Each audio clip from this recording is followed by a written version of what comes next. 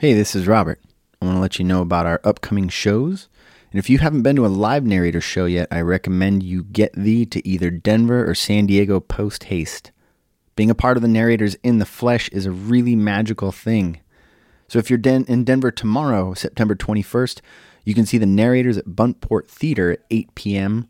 The theme of the night is Change of Heart. Our October shows will address the theme Tricks, with San Diego at the Mic at Tiger Tavern on Tuesday, October 11th, and in Denver at Buntport Theater on Wednesday, October 19th. The Narrators is an all-ages event. Shows start at 8 p.m. and are free. We hope to see you there.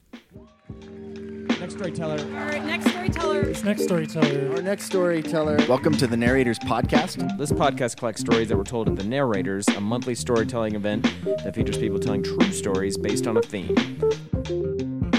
This week's story comes to you from Michael Wall. I have the pleasure of working with Michael at the San Diego Natural History Museum, where Dr. Wall is the curator of entomology. That means he's the guy that gets endless texts from his coworkers with blurry photos of insects seeking advice on whether to kill said insect or not. He's very gracious in dealing with all of those, and he shared a story on the theme of tongues, which was recorded live at Tiger Tavern on May 10th, 2016. Enjoy. This is called Romance at Haywood Cinemas.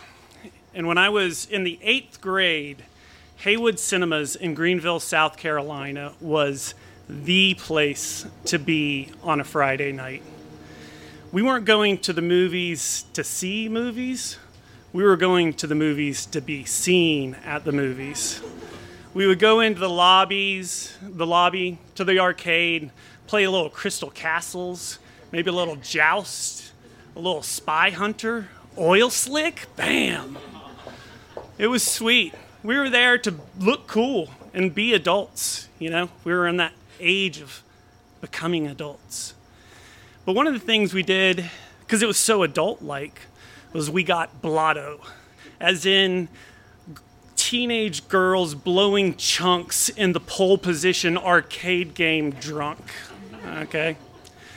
And you might say, where did 14-year-old kids in Greenville, South Carolina get booze? And there was two ways that we got booze. First, girls would raid their parents' liquor cabinets, and they would kind of put things into some miscellaneous container and sneak it in their purse, because nothing says I'm mature enough to enjoy alcohol than vodka, gin, and rum all poured from a shampoo container into your cherry Coke. Now, the other way that we got booze was legitimately from a bootlegger. And we called this person a bootlegger. We were like some sort of 1980s version of the Little Rascals, you know. Hey, Alfalfa, will your brother take us on a run to the bootleggers so that we can pick up some vodka before we go to the theater on Friday? Sure thing, Spanky, you know.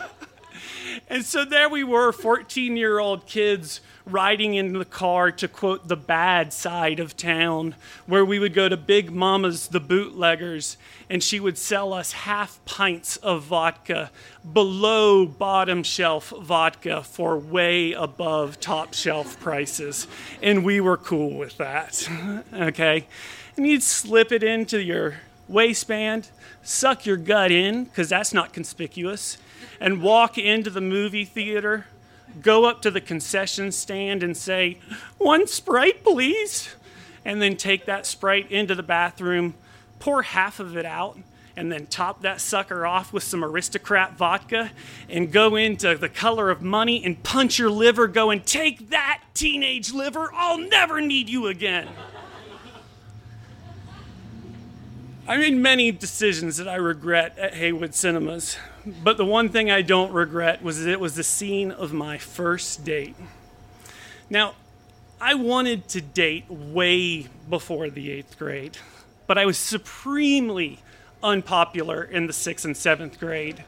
Very early in the 6th grade, I had made the fool decision in gym class when people were changing to be looking in the general direction of the coolest skater kid in our grade when his dick popped out the fly of his boxers.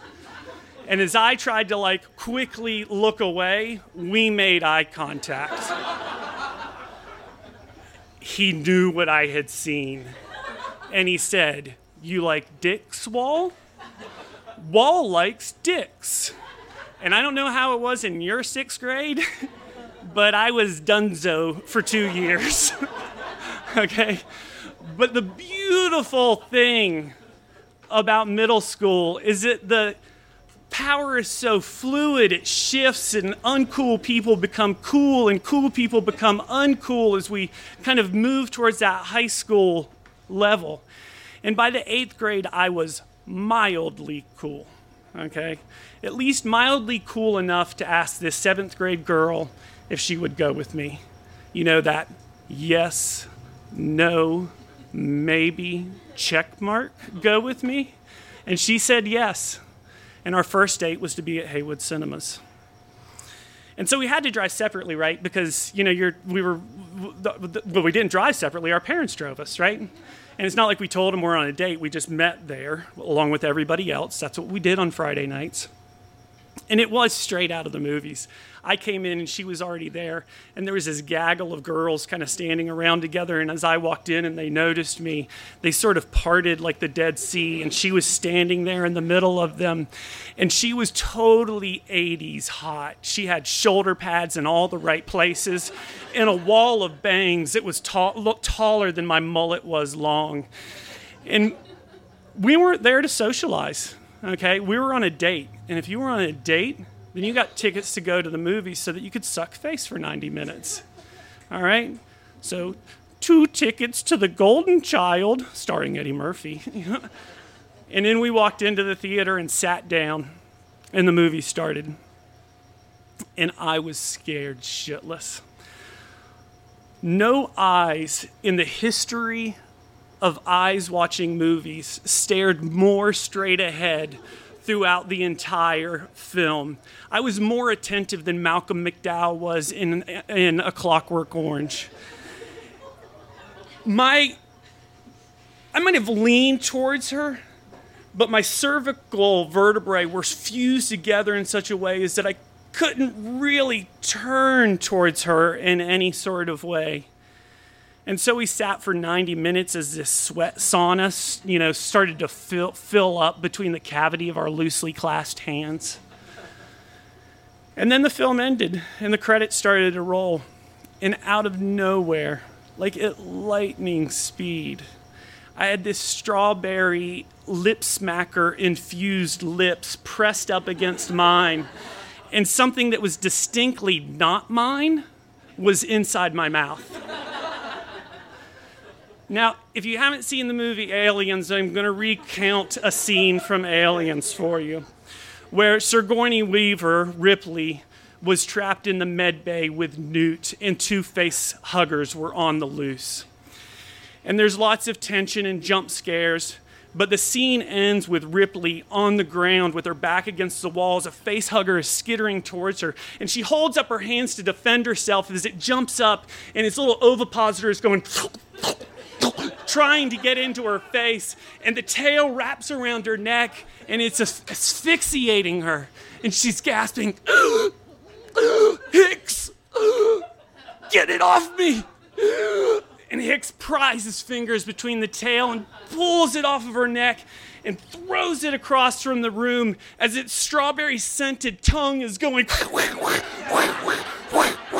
and then they go, and completely blasted away.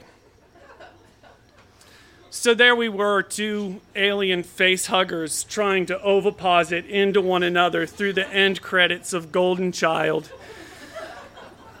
And then the end credits ended, and the house lights came up. We kind of backed away from one another, and our faces are all slimy, and smiled, and held hands, and walked out. And that was romance at the Haywood Cinemas.